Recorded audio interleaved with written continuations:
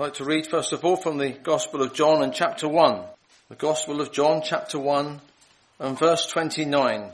On the morrow, John the Baptist sees Jesus coming to him and says, "Behold, the Lamb of God, who takes away the sin of the world. He it is of whom I said, a man comes after me who takes a place before me, because he was before me, and I knew him not, for that he might be manifested to Israel. Therefore have I come baptizing with water." And John bore witness, saying, "I beheld the Spirit descending as a dove from heaven, and it abode upon him. And I knew him not.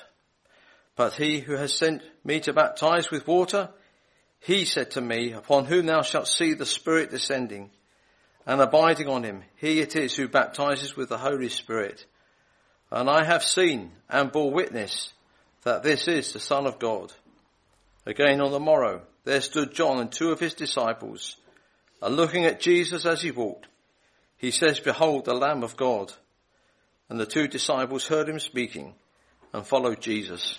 Romans 5, and start at verse 12 on page 1354 and verse 12. "For this cause, even as by one man sin entered into the world, and by sin death, and thus death passed upon all men, for that all have sinned. For until law, sin was in the world, but sin is not put to account when there is no law, but death reigned from Adam until Moses, even upon those who had not sinned, in the likeness of Adam's transgression, who is the figure of him to come. But shall not the act of favour be as the offence? For if by the offence of one the many have died, much rather has the grace of God and the free gift in grace, which is by the one man, Jesus Christ, abounded unto the many. And shall not as by one that has sinned be the gift? For the judgment was of one to condemnation, but the act of favour of many offences unto justification. For if by the offence of the one death reigned by the one, much rather shall those who receive the abundance of grace and of the free gift of righteousness reign in life by the one Jesus Christ. So then as it was by one offence towards all men to condemnation, so by one righteousness towards all men for justification of life. For as indeed by the disobedience of the one man the many have been constituted sinners, so also by the obedience of the one the many will be constituted righteous." To many today are getting concerned about the state and condition of the physical world in which we live in. They're all very concerned about the climate and where it is going to lead and what is going to happen. And they have all kinds of theories that they are pursuing to find answers to solving what they see as a crisis and a problem to be solved. And it strikes me, that they talk about this thing causing it, blaming it now on the Industrial Revolution of the 1800s and all kinds of things which has caused problems. But what strikes me is that they never really trace things back to the real source of the problem, which is why I have these two scriptures before me tonight, because there's one who I want to speak of who has the answer to every matter and every situation in the universe. And I also want to open our eyes and, if they need opening, to see and trace things back to their source. We are well aware, of course, of the condition of the world. The Apostle Paul tells us in Romans chapter 8, the whole creation groans under the weight of the great matter that has come in to affect the universe, and that is the matter of sin. Sin has come in, come in as we've read how it came in. But I would like to start tonight with concentrating our eyes on the blessed Lord Jesus. Last week we were impressed, weren't we, as the preacher wanted to speak of the man who was the stone. He wanted to tell us about just Jesus. And really that's where we need to start the gospel. We need to start with Jesus. And I was impressed by this scripture at the beginning of John's gospel. And I wonder what it was that John the Baptist saw as Jesus walked towards him, What an impression he had of the person who was walking to him. And think of the language that he uses. Behold, the Lamb of God. He doesn't stop there, but takes away the sin of the world. What a statement. First of all, he saw a man walking towards him and he calls him a lamb. The Lamb of God. That would have in view a sacrifice. The thought of a sacrifice. And the fact that he was going to take away the sin of the world would involve that person who was walking to him was to become the sacrifice. What an insight John the Baptist had to this person as we went on to read in the passage before us. But I would like us to think of what was involved for Jesus in taking away the sin of the world. Of course, we know it awaits. It carries us right through, doesn't it? Right through this present age, through the millennial age when the outward effects of sin will be removed. But it takes us on to a new day wherein dwells a new world where dwells in righteousness. God's going to create a new heaven and a new earth wherein dwells righteousness. And that, my dear hearer, is all the effect of the work of the blessed Lord Jesus, the Lamb of God and his sacrifice. So John was seeing him walking towards him, had this wonderful impression of what he was going to become. The thought of the Lamb in Scripture is interesting. If you trace it really back to the people of Israel when they came out of Egypt, didn't they, on the night of the Passover lamb that had to be slain. If they were to be set free, the blood would have to be taken from that lamb. The lamb would have to be killed and the blood would have to be put on the doorpost and upon the lintel. If they were to be preserved from the judgment that was coming over them that night. And then we have the thought even into Revelation. We have a lamb standing as slain. Think of that glorious sight in heaven in Revelation 4, I think it is. The one who has accomplished everything for God's purposes and his plans. And this person, my friend, who we speak of as the Lamb, he has a desire tonight that he might fill your heart and fill your life. And I have that desire too, that as presenting him in the feeble way that I do, that you may come to put your faith and trust in this glorious person and have a vision of him like John had. Behold, he was drawing attention to this person, and I would like to draw attention to him. Of course, we know another man who said, behold. He said, behold the man. That was Pilate, wasn't it? When Jesus was brought out to them, behold the man. And the idea is that we focus our hearts, our minds and attention on this glorious person. He's my saviour. By God's grace, he's my saviour. Nothing that I've done to deserve it. But I've been brought to repent of my sins and put my faith and trust in Jesus, as I know many here have. And many here have a wonderful appreciation of Jesus. But even if we've already have an appreciation, may our appreciation of him grow tonight as we hear the glad tidings about our Lord Jesus and read about them and read about this blessed person. So John could say, he takes away the sin of the world, and he must have had some insight. And then he says of who he was, he it is of whom I said, a man comes after me, who takes a place before me. So he speaks of the deity of Jesus, of who he was. Yes, he was a man, but he's not any ordinary man. God manifest in flesh. The wonder of the incarnation of Jesus coming into this world, born into a manger as a babe and growing up. Think of that. Concentrate our hearts in this perfect life as a child and as a man. 30 years. And up to this point, every footstep of Jesus have been pleasing to his God, to his Father. Every footstep we sometimes sing gave fresh delight. Think of the eyes of heaven. Think of heaven looking down on a man in perfection walking this earth. Think of the myriads of men that had lived before. Think of the myriads that have lived since. Never been a man like Jesus. And God, the Father, found his full delight in Jesus in his pathway here. And so he's coming on to his public service. John was sent before to Israel to call them to repentance. Repent of their sins. How that nation, chosen of God and picked up by God, had turned their back on him. And they had sinned and transgressed. And God in his mercy sends John the Baptist to call them to repentance, to prepare for the reception of Jesus. And so here he is at this point at this river, being baptizing. And then Jesus comes on the scene and he points to him here. And then he he beheld the Spirit, the Holy Spirit descending as a dove upon him. He saw the Holy Spirit in this way descending on Jesus. Anybody that knows about the dove in Genesis will know that's one of the animals that Noah sent out of the ark in the flood. He sent it out, he found no resting place. But here the dove descends, the Spirit descends as a dove upon Jesus. Perfect complacency. He had come upon such a perfect man. And the idea of it was, the thought of it was that the divine person, Jesus as a man, and the Holy Spirit here helped, and he was the one who everything he did was in the power of the Holy Spirit. A perfect man moving amongst men. And so he says, I knew him not, but he who sent me to baptize with water, he said, upon whom thou shalt see the Spirit descending and abiding, on him it is who baptizes with the Holy Spirit.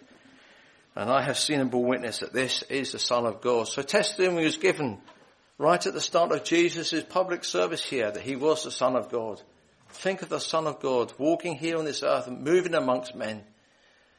Oh, may our hearts and attention be focused to this glorious person. But as I said at the beginning, the thought was that he was to become a sacrifice, a lamb, and one that was to be slain. Thinking of him as going, it's Isaiah, he was led as a lamb to the slaughter. Think of Jesus being taken by the hands of wicked men and led to that cross, you know. He wasn't resisting, he wasn't struggling. He accepted it all from his God and from his Father. That if there was to be a basis laid for sinners like you and me to be blessed, to know what it is to be forgiven of our sins, Jesus had to go that way. Yes, he went there for the sin of the world. But there too he went, dear friend, that your sins that you have committed against God might be forgiven. So John goes on to draw attention to him. He says, on the morrow, John and two of his disciples looking at Jesus as he walked. What a walk it must have been. There must have been something about the walk of Jesus that attracted their hearts. Behold, the Lamb of God. And two of his disciples left and followed him. Did John complain? I'm losing my flock. I'm losing those that have been following me. No. He was prepared. He says, I must decrease, he must increase. He is prepared for them to follow Jesus. He was the way and he pointed the way. And that's all the preacher is doing tonight. He's pointing the way and pointing to the one that this glorious person might become your living saviour and that he might affect your life and your heart. Know what it is to have peace with God, to be forgiven of your sins. It's a wonderful thing that we can have our sins forgiven. When we come to Romans, we can see that sins are forgiven. Sin is not forgiven. We're reminded that sin is condemned. And that's what Jesus had to go through. He had to bear the whole matter of sin. So we come to that scripture in Romans. We speak about how sin came in. For this cause, what by one man sin entered into the world, and by sin death. Takes us back, what I like about the scriptures, takes us back to the source of things. And it's a great thing in the present day to find out the source of things. People are confused about so many things, even confused about men and women at the present time. We can trace all these things back to the scriptures and to the beginning. In the beginning. And this is how sin came into the universe. It came in by one man. See, Adam is held responsible, isn't he? You might say, well, it was Eve that sinned. Adam blamed his wife, It's what husbands like to do, I suppose, blame their wives for everything. But he blamed his wife. But he was the man that was held responsible. Adam was the one who he failed in headship in relation to his wife. His wife, yes, she listened to the devil, but she gave Adam and he ate also. And he's held responsible. One man sin entered into the world. And thus the whole of creation fell. Sin coming in, that terrible principle of lawlessness has entered in. And we see the effects of it all around us. We know it in our own hearts, that lawless element, but we see it building up at the present time. Soon God is going to have to come in judgment, my friend, to judge this evil, wicked world. But at the moment he's waiting. He's waiting in grace, waiting on men to turn to him and turn to the Lord Jesus. He's provided a basis. So we have here the fact of the many constituted sinners, but by the obedience of the one, many shall be constituted righteous. So our attention is always drawn to Jesus. Yes, we can look at Adam, we can look at the failure, we can look within our own hearts and our own lives and see failure on every hand. But the object of the gospel is to draw your attention to Jesus. Romans 7 speaks about eye Miserable chapter, Romans 7, the failure that's within me. But I love Isaiah 53 because it all speaks about he. He points to Jesus. And that's the job, you might say, of the gospel preacher, to draw attention to Jesus. Just like John the Baptist. Behold the man. Behold the Lamb of God. And here, this is how sin entered into the world. And by sin, death. You know, it shouldn't have been a surprise, should it? Because God said, the day that thou eatest of it, thou shalt surely die. That was what God said to Adam. And they could have eaten of any other tree in the garden except the one tree. And isn't that like our own hearts? Children know that. The one thing you're told not to do suddenly becomes the very thing that you want to do. And that is exactly what happened with Adam and Eve. The devil, the serpent by his craft, deceived Eve. And she ate, you know, and it brought upon this terrible downfall of man. Did this take God by surprise? No, it's not any matter of surprise with God. It's all to bring out his wonderful heart of love towards his creature. He wanted to show his heart, you know. You might know God as the one who gave the law, but you know, the law never expressed his heart. But God had a desire to express his heart. And that's what he's done, you know. The fall of man was not a surprise. It was just all in his ways and his counsels and his purposes, that the very heart of God might be manifest, that we might know his love towards us and the love that gave his son. God has done everything. He gave everything, my friend, to secure your soul. It should affect all of our hearts every time we hear the gospel, that God gave his son, that we might be redeemed, that we might be forgiven, that we might be blessed. What a wonderful thing it is, the gospel. What a wonderful story it is, the gospel of God's grace. That there's nothing that we deserve. We deserve judgment. We know we deserve hell. But God in his grace has provided a saviour. And he's the one who's taken upon himself the iniquities of us all. And all God is asking us to do is to repent. It's not true really to say in the gospel there's nothing to do, because you do have to do something. You do have to repent of your sins. There's nothing you can do, my friend, to remove those sins. There's nothing you can do to secure your blessing. But God commands all men everywhere to repent. This is where we start in the gospel. It's repentance. The moment you repent is the moment you take your first step towards the blessing. And my friend, you can have blessing tonight in repenting of your sins and coming to this blessed Saviour. So he says here, death has passed upon all men, for all have sinned. It'll be noticed at the beginning of verse 12, Mr. Darby has a note that says the epistle divides itself here as to doctrine into two distinct parts, which a new paragraph hardly shows. Up to this, chapter 5:11, sins has been treated of. From this point, sin is in view. I think it's important we see the distinction between sin and sins. As I said earlier, sins are forgiven, but sin is condemned. So this charge had to be met. How was that to be met? We can't meet the matter of sin ourselves. God has met it in sending his son, and it cost the Lord Jesus his life. When John speaks of him as the Lamb of God who takes away the sin of the world, he would have had Calvary, the cross at Calvary in view, because Jesus came here to suffer and die. Nothing that happened to Jesus came as a surprise upon him. I speak reverently. He knew he was coming in to fulfill the will of God. He knew what that entailed. He knew that would involve the cross and all that he suffered there. It meant the rejection of mankind, the hatred that people poured out against Jesus. But it too meant, he knew what it meant, that he was going to suffer the great matter of sin on his head on the cross. He was the one that had to drain God's awful judgment of sin. And that's what Jesus endured in 3 hours of darkness on the cross. Oh, dear friends, we cannot have a gospel preaching without speaking of the cross. Take you to that moment at Calvary, where Jesus was upheld there for those hours on that cross. The 3 hours when he subjected to the taunts of men, and the 3 hours of darkness where he endured the judgment of God upon him. Think if he could cry, my God, why hast thou forsaken me? And at the end of those 3 hours he could say, it is finished. He completed the work that was given him to do. Yes, it says with a loud spirit, he gave up his spirit with a loud cry. So Jesus overcame he went through everything in victory. He gave up his life. The soldier pierced his side. The blood was shed.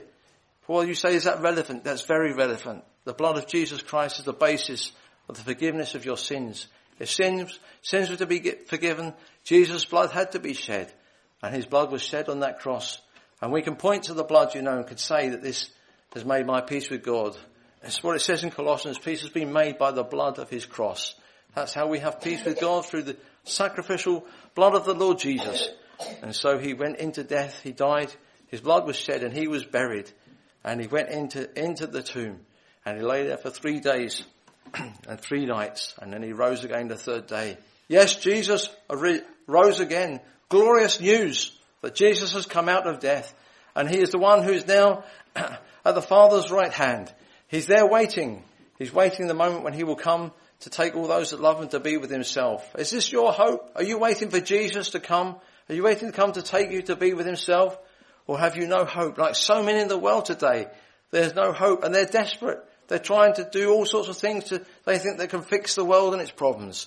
They won't be fixed by anybody here. There's only one man who's going to fix all the problems, and that's the Lord Jesus Christ. When he comes, everything will be resolved, Think of the great matter of him coming in. We speak of the problems with the climate. When the millennium comes in, you think of the desert blossoming as a rose. You think of the effects of Jesus coming into this world. And that's all on the basis of his death. Isn't it wonderful? What John saw, the Lamb of God who takes away the sin of the world. Well, my dear friend, I appeal to you tonight to put your faith and trust in this wonderful person. He's my Saviour. He's my hope. He's the only hope this world has. And all will soon acknowledge him. When they see him coming on the clouds with great power and glory, what a moment. Every eye will see him. And every tongue is going to confess Jesus as Lord to God the Father Saviour. So I just lay these things before you tonight. These scriptures, the wonderful, the way that Paul opens this up. I just read all that was in that, in the brackets there. It gives us an understanding of what has taken place. But he could then say at the end of that, so it is by one offence towards all men to condemnation. So by one righteousness towards all men for justification of life. Yes, we might blame Adam for our fall. We might not feel it. We deserve it. But it's a fact. Not only are we sinners, but we are sinners by nature. And yet we can say, by the obedience of the one, by the obedience of the Lord Jesus, all shall be constituted righteous. What a gift has come from God. What John the Baptist saw, amazing, to see he saw everything fulfilled in the Lamb of God who takes the sin of the world. Well, I trust that as presenting Jesus tonight, I may stimulate in your heart a desire to follow him. Like these 2 disciples of John. They left John and followed Jesus. And they wanted to know where he lived. Where dost thou abide, they said. And they abode within that day. May you have an experience in your soul of what it is to abide with Jesus. To be here waiting for him and serving him and being here for him. That's why we're left here as believers. It's not to be left to our own devices. The Holy Spirit is given to us that we might be able to live here to please God and to please the Saviour. May it be the portion of everyone here for his name's sake.